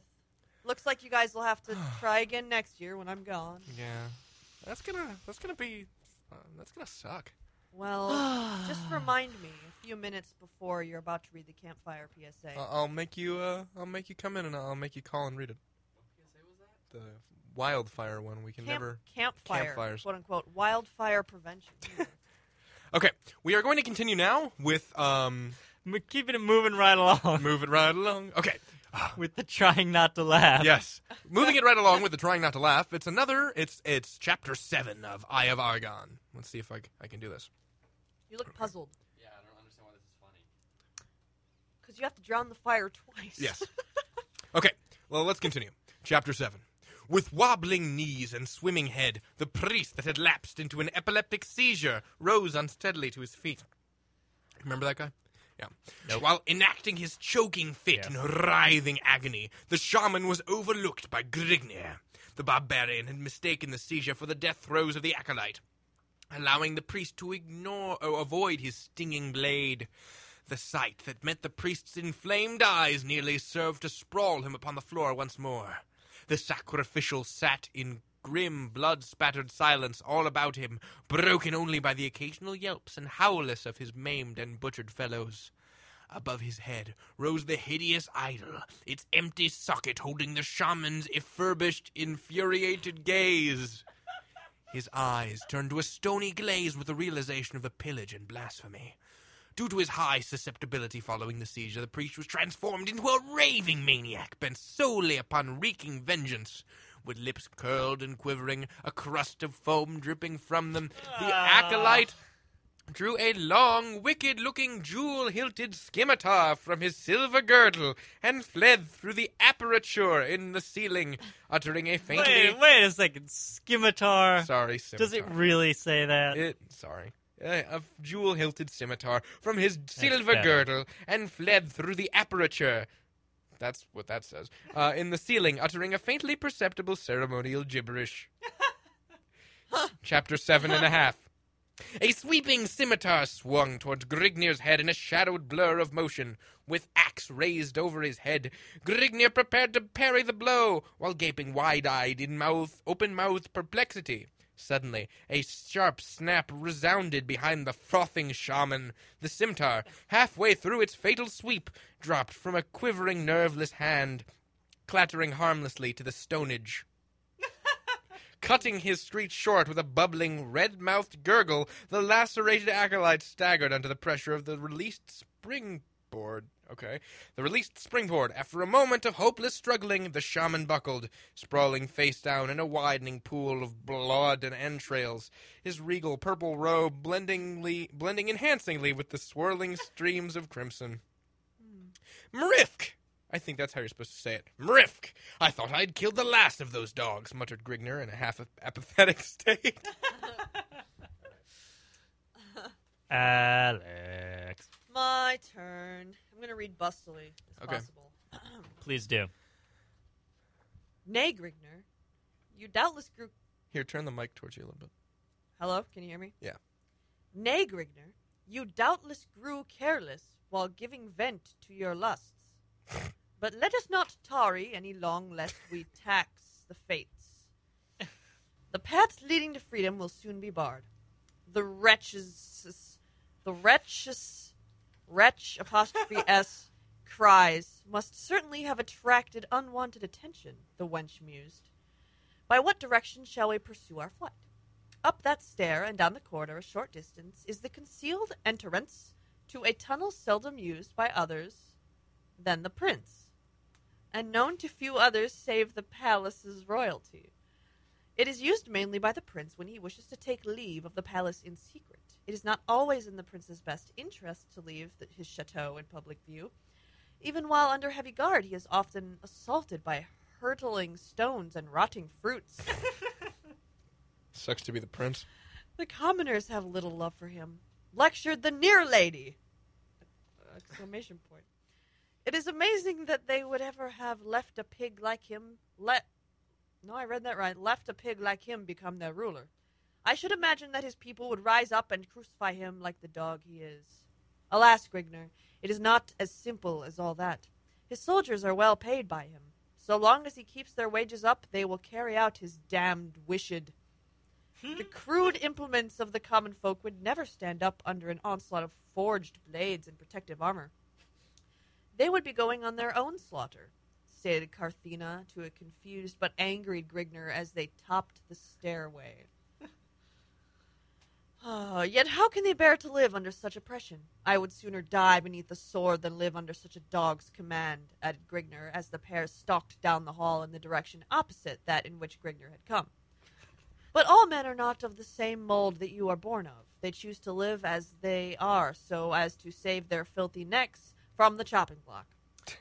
Returned These sentences are Carthena awful. in a disgusted tone as she cast an appeased glance towards the stalwart figure at her side, whose left arm was wound dexterously about her slim waist. Oh. His slowly waning torch casting their images and intermingling wisps as it dangled from his left hand.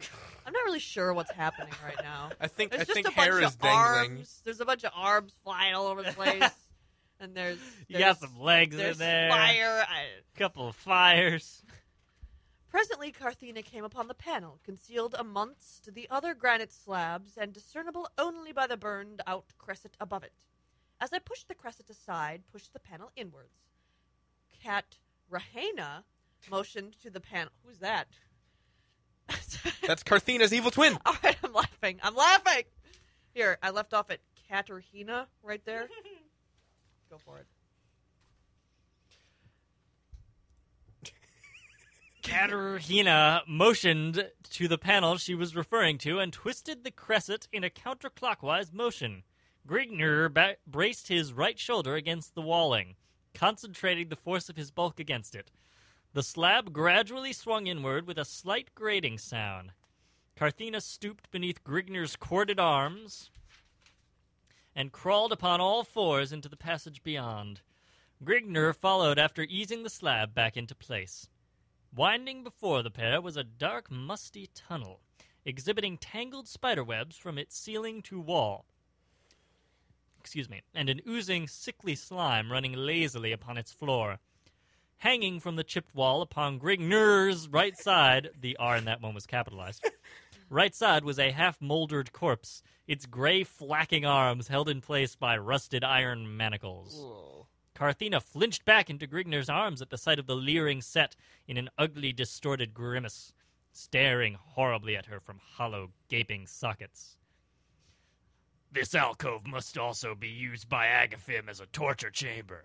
I wonder how many of his enemies have disappeared into these haunts never to be heard from again, pondered the hulking brute. Let us flee before we are also caught within Agaphim's ghastly clutches.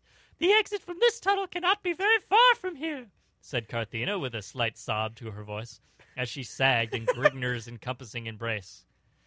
It will be best to be finished with this corridor as soon as it is possible. But why do you flinch from the sight of death so? Marift! You have seen much death this day without exhibiting such emotions, exclaimed Grigner as he held her trembling form along the dingy confines. I'm sorry. It was the voices that got me. I'm sure it was. That was impressive, though. All right. They're just going to get progressively more ridiculous, okay? No. Just get ready. The man hanging from the wall was Doyanta. He had committed the folly of showing affection for me in front of Agathim. He never meant any harm by his actions. At this, Carthena broke into a slow, steady whimpering, chocking her voice with gasping sobs. There was never anything between us, yet Agathim did this to him. The beast! May the demons of hell's deepest haunts claw away at his wretched flesh for this merciless act, she prayed. I detect you felt more for this fellow than you wished to let on. But enough of this. We can talk of such matters after we are once more free to do so. With this, Grignir lifted the grieved female to her feet and strode onward down the corridor, supporting the bulk of her weight with his surging left arm. Presently, a dim light was perceptibly filtering into the tunnel, casting a dim reddish hue upon the mouldy wall of the passage's grim confines. Carthena had ceased her whimpering and partially regained her composure. The tunnel's end must be nearing. Rays of sunlight are beginning to seep into... Grignir clammied his right hand over Carthena's mouth, and with a slight struggle pulled her over to the shadows of the right-hand wall of the path, while at the same time thrusting his torch beneath an overhanging stone to smother its flickering rays. Be silent. I can hear footfalls approaching through the tunnel, growled Grignir in a hushed tone. All that you hear are the horses corralled at the far end of the tunnel. That is a further sign that we are nearing our goal, she stated. All that you hear is less than I hear. I hear footsteps coming towards us. Silence yourself that we may find out whom we are being brought into contact with. I doubt that any of us would have thought as yet to search this...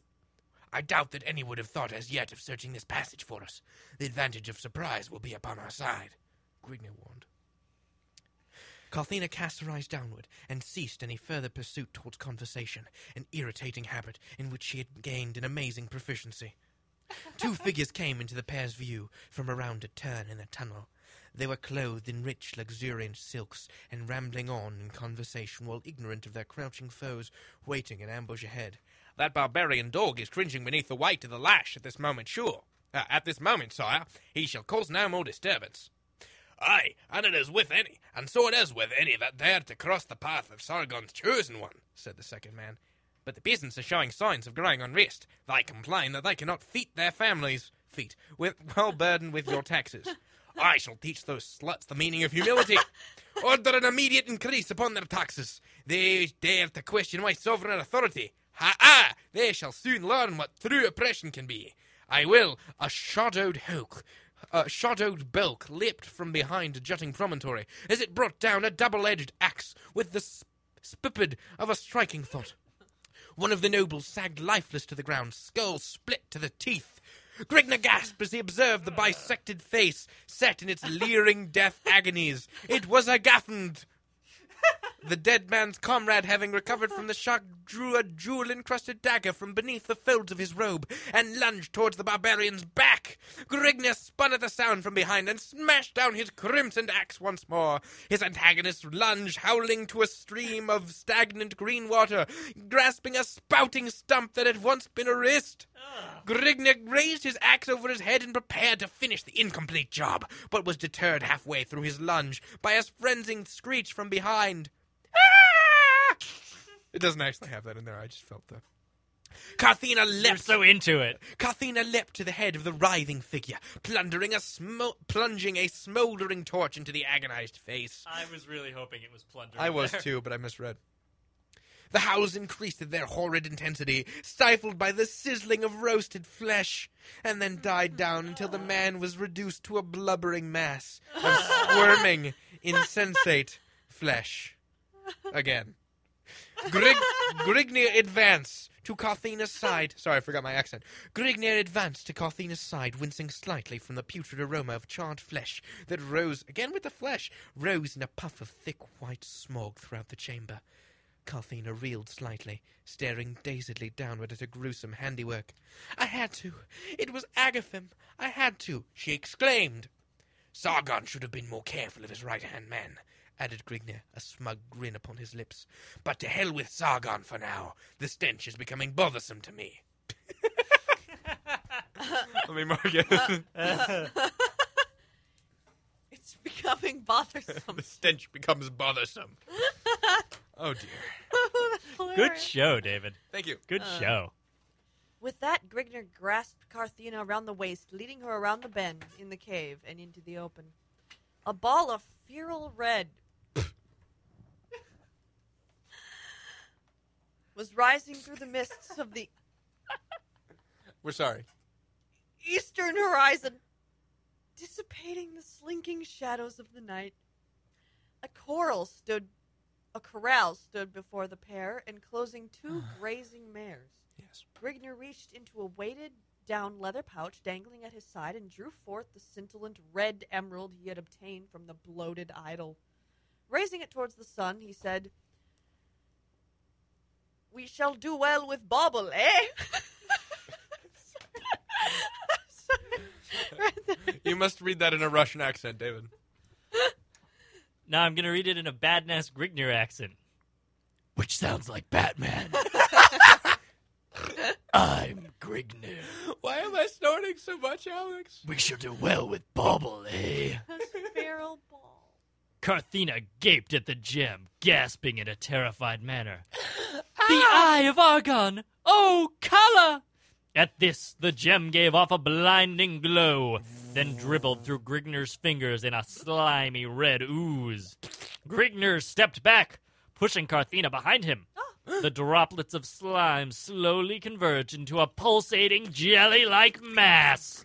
A single opening transfixed the blob, forming into, that is, Forminf, F-O-R-M-I-N-F, into a leech-like maw. Then, the hideous transgressor of nature flowed towards Grignir, a trail of greenish slime lingering behind it.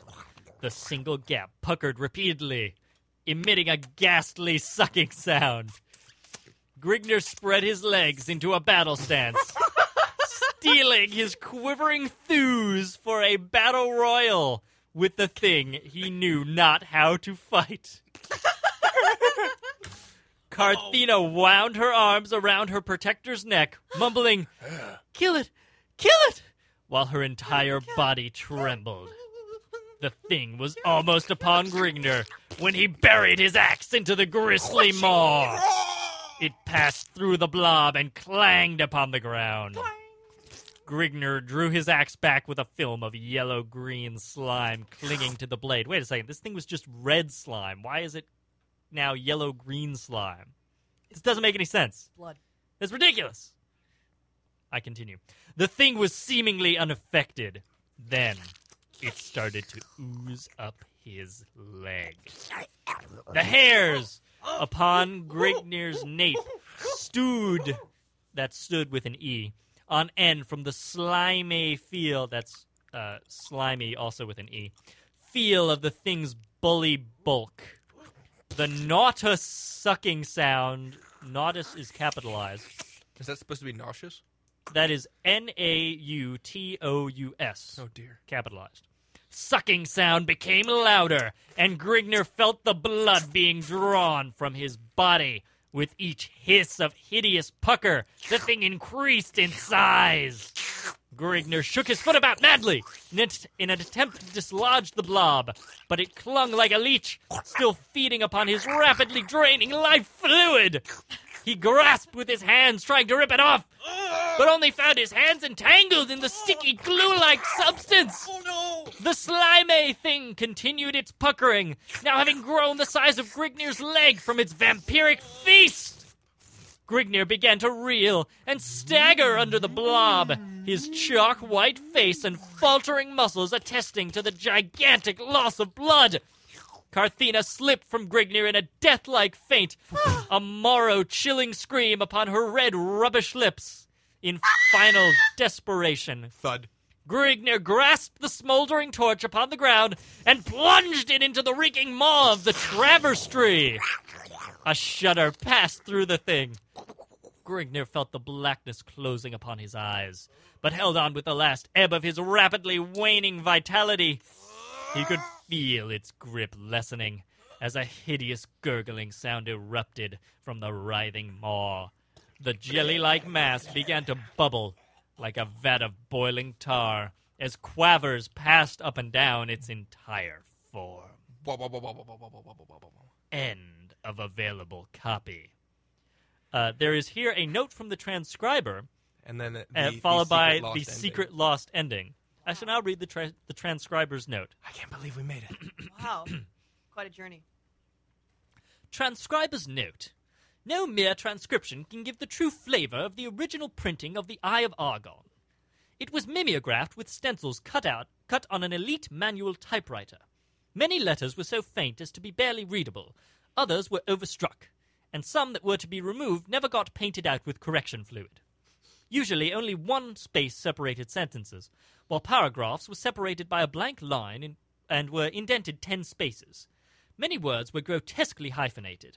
And there were illustrations. I cannot do them justice in mere words, but they were a match for the text. Oh, dear. These are the major losses of this version, number 2, of TOEA.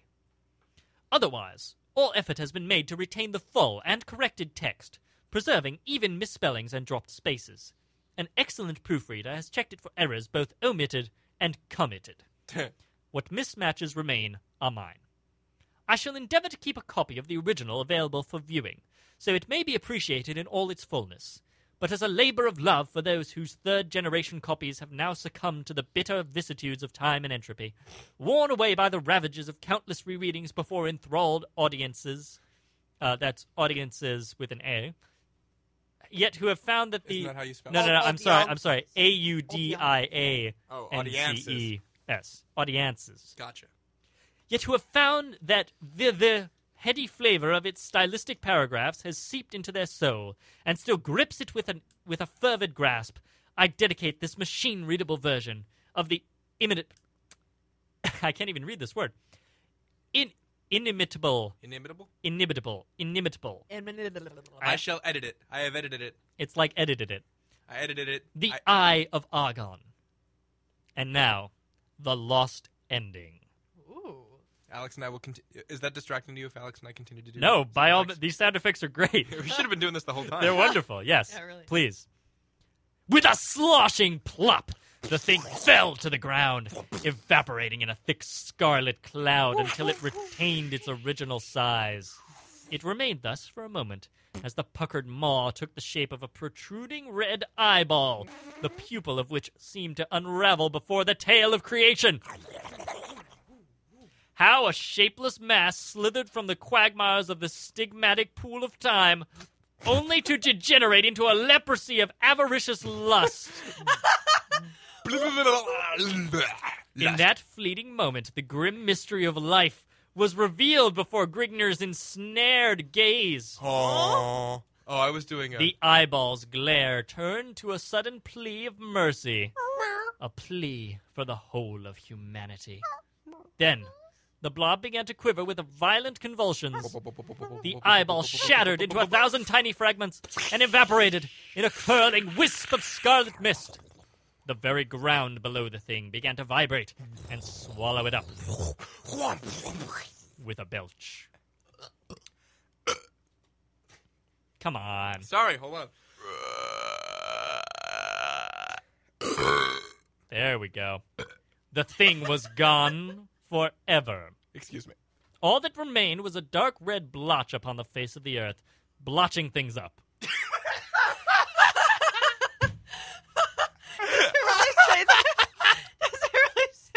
It really says that. Shaking his head, his shaggy mane to clear the jumbled fragments of his mind, Grignr tossed the limp female over his shoulder, mounting one of the disgruntled mares and leading the other.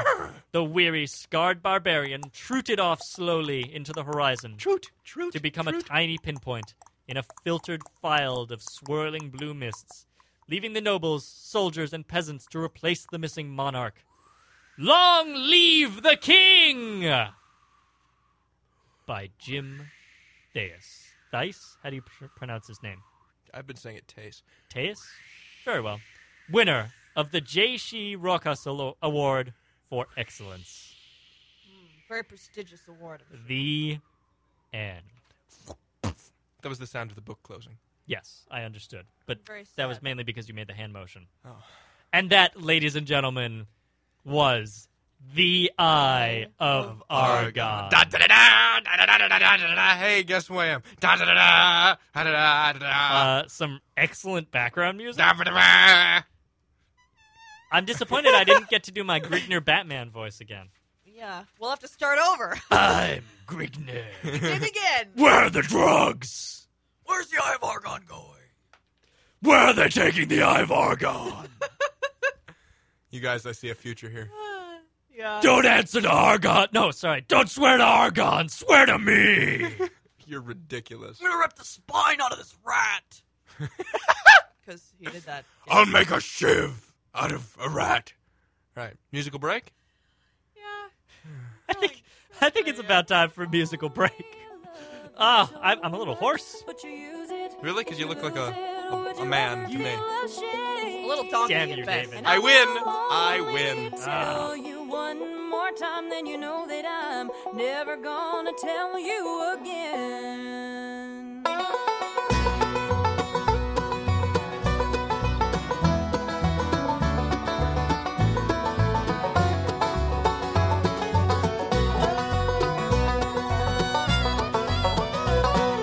How can I believe what you say to me when I know you lie and I know that I can't do enough to please?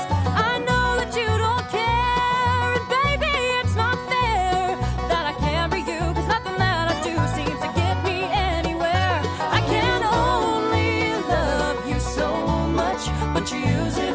If you lose it, would you ever feel ashamed? And I will only tell you one more time, then you know that I'm never gonna tell you again.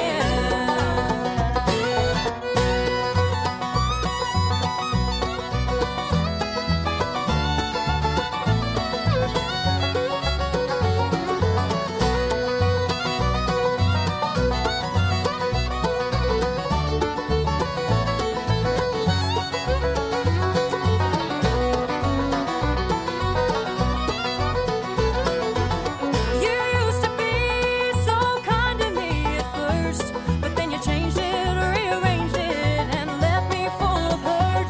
Then you're no good for me, but baby, if I leave, there's a piece of me gonna stay with you. So what am I supposed to do? I can only love you so much, but you use it. If you lose it, would you ever feel ashamed? And I will only tell you one more time, then you know that I'm never gonna tell you again.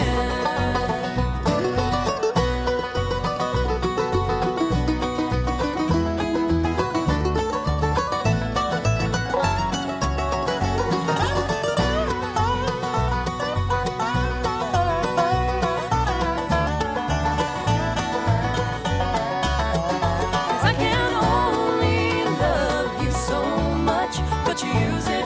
If you lose it, would you ever feel ashamed? And I will only tell you one more time, then you know that I'm never gonna tell you again.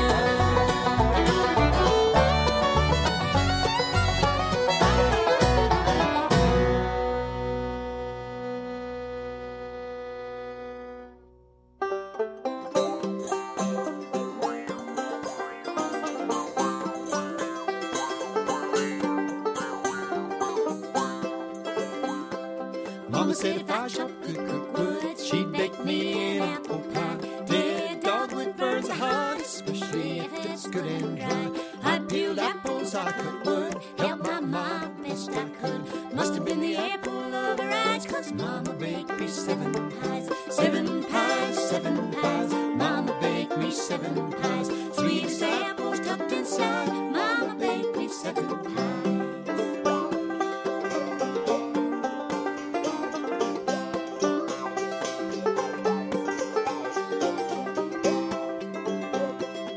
Mama cut off a big old slice full of cinnamon and spice. 1 piece, 2 piece, 3 piece, 4. I said, Mama, I want more. Them apple pies, they tasted sweet. I had all that I could eat. My stomach was smaller than my eyes, 'cause I ate all them 7 pies. 7 pies, 7 pies. I ate all them 7 pies. Sweet as apples tucked inside. I sure love them 7 pies.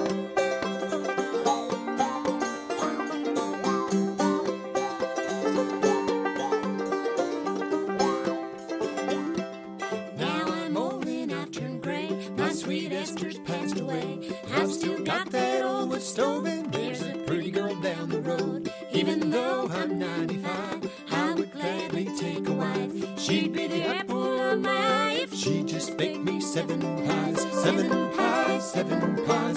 She just make me 7 pies. Sweet as apples tucked inside. I sure love them 7 pies.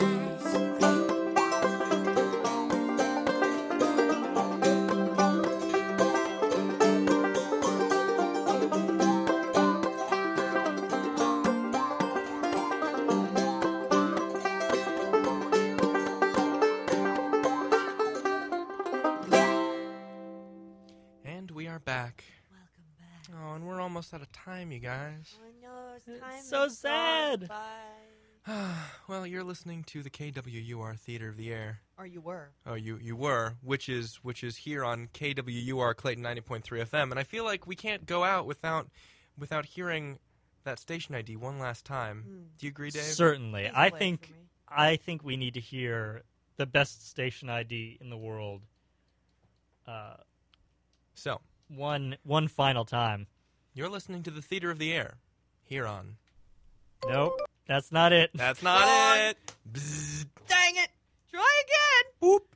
Okay, we're gonna try again. You're David, listening to the KWUR Theater of the Air here on. KWUR Clayton 90.3 FM. yes. That's amazing. Oh my goodness, that is amazing. You know what else is amazing? That we've been with Alexo for 2.5 years. And we're gonna have to say goodbye. Yeah. Oh, this is kind of bittersweet, you guys. This But you know is- what that music means? It means it's time for credits. Credits. Welcome to Premise Beach. Premise! Imagine that 3 friends met sort of by chance at Washington University, and then they spent the next two and a half years making wonderful sketches together. True fact. True fact. I was there. Here's the catch. One of them is fat. You guys are so mean to me. The catch is that we're all locked inside of baby. We are all locked inside a baby. One giant baby. I think the phone's ringing. The phone is ringing. But we can't answer it. However, Oh, well, Dave can. But we can't put them on. I'm afraid we can't answer this. Hello, caller. The KWUR Theater of the Air is brought to you this week by the letter A, as in Argon, and Alexo, to whom we give smoochy and embarrassing goodbyes. Alexo, I will miss you more than life. Nubble Pumpkin. Alex, quick, what's your favorite memory of the 2.5 years we have spent together, you, me, and Dave here on the show? When we used to basically do improv for Newsworthy Ghost Island every single show. Oh, my God. Because basically the whole show was a sketch in itself. And those were the best times. Those were pretty great times. Yeah. I think my favorite moment in sum total was when we recorded the Sharing song in the basement of Liggett. I remember that so well. Was that last year or the year before? I don't know. They all run together. They all do run together. I think it was freshman year. Dave, do you have a favorite Newsworthy Ghost Island moment, or just a favorite moment of Alexo to Oh leave my us goodness, there are so many to choose from. Honestly, it might be the drowning PSA. It might be the drowning public service announcement. Oh wow, that was a good moment. No, remember back in the day we had our show early on Saturday morning. I remember. Yes. We all got up at the crack of dawn and got together. So early. It was amazing. Those were amazing times. Our caller, incidentally, had a special message for Alex. Really? Yes. What Was the it her message? dad? I couldn't quite hear it. It was something to the effect of he's very sad that you'll be gone and has very much enjoyed the show. Aw. Nice. As we all have. Was it mystery caller? Do you know who it was? No. I couldn't. I really could not hear very well. Oh, okay. At Well, all. Maybe it was your dad. Maybe I it was somebody that was not in your apologize. family. I hope it was somebody that I don't know at all. Yeah, that'd be cool. And that picked I mean, up my we voice already over the know radio. that Nick Jensen loves his daughter. I think it might have been Jim. Yeah. That's It my could've- guess. Oh, it probably was. That's my If guess. it sounded like Batman, It did not probably sound was- like. It didn't sound like Batman. You people, Darn it! you people are ridiculous. All right. Well, I And just you want have- to say that yeah. it's been a pleasure. Well, It's you have been been more there than a for pleasure. you More have than- been there for some of the best moments in my Washington University career, Alexo. I hope that I had a hand in making them. Yeah, you had a pair. I still do, David. I still do. Are we done? We're done. Yeah, We're so- done. We're Is out that of here. it? Goodbye, everybody. Blood for the blood god. Goodbye. Why do you have to say that? I don't have to say that. I love you.